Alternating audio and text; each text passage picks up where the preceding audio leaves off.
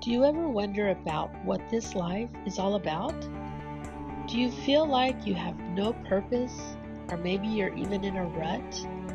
Let me tell you, friend, if you're still breathing, God has a purpose for you. In today's episode, we'll continue to learn about Father Abraham and his wife Sarah.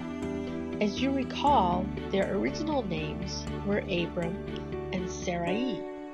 God changed their names when they realized His perfect purpose and plan for their lives. We begin today in Genesis 17, where we see that Abraham is 99 years old. God told Abraham that there would be a covenant between them, and that He would multiply Abraham and his descendants. He changed his name and told him that he would be the father of many nations.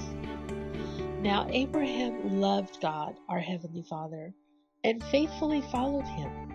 However, in his heart, he did chuckle when God informed him about having a baby. Honestly, that would have made Abraham 100 years old and Sarah, his wife, 90 at the time. I guess anyone would laugh. God was serious and told Abraham that the name of the child would be Isaac. Always remember, God is a God of details.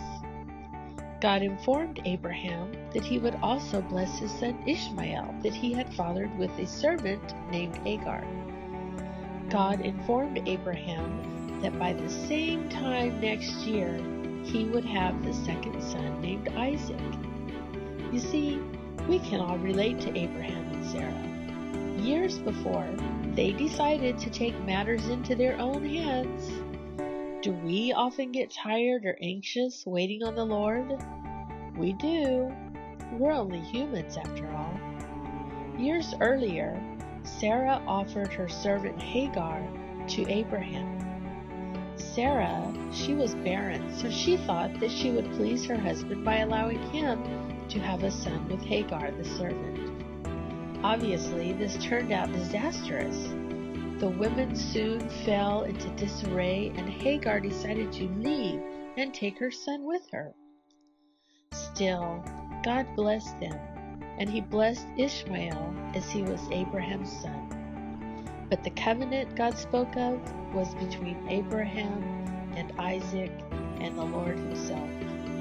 The covenant that would soon result in the coming of Jesus Christ to take the sin out of the world. Realize that Hagar, as a servant, was considered a second-class citizen, as we might say.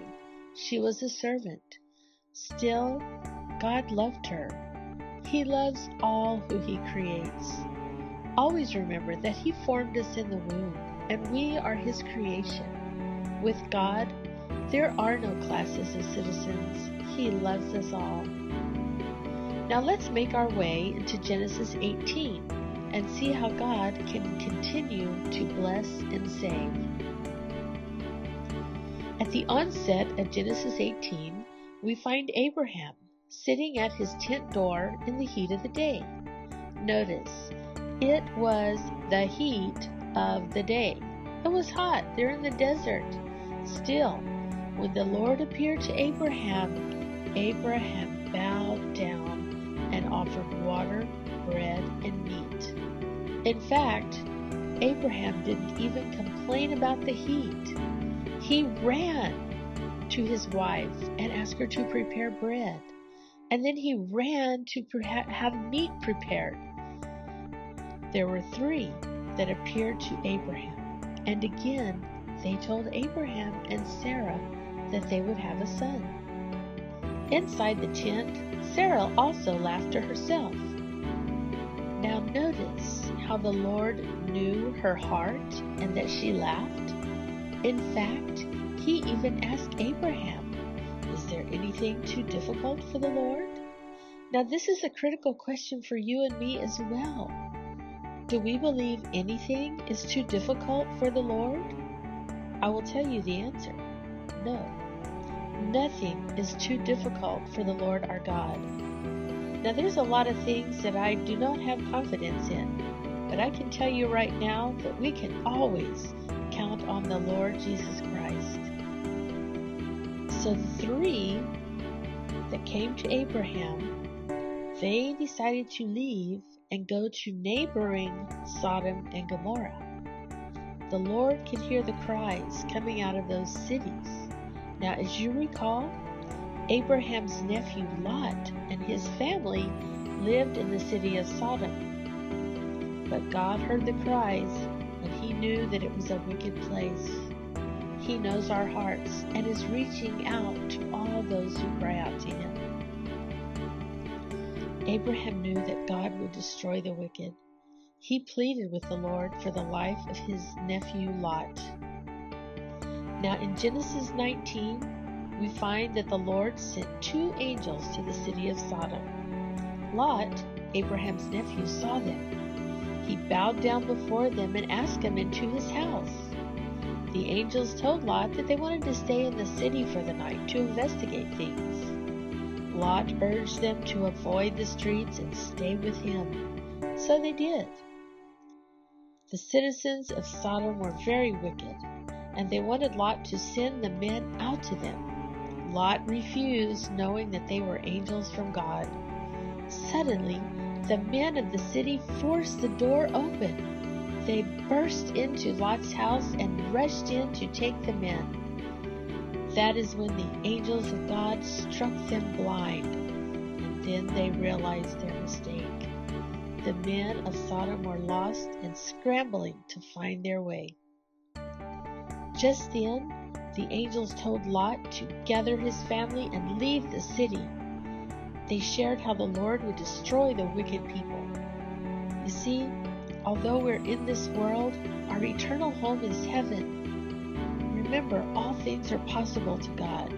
He will save us. And if we believe in His only Son, Jesus Christ, when we pass on, we will be with Him in heaven for all of eternity.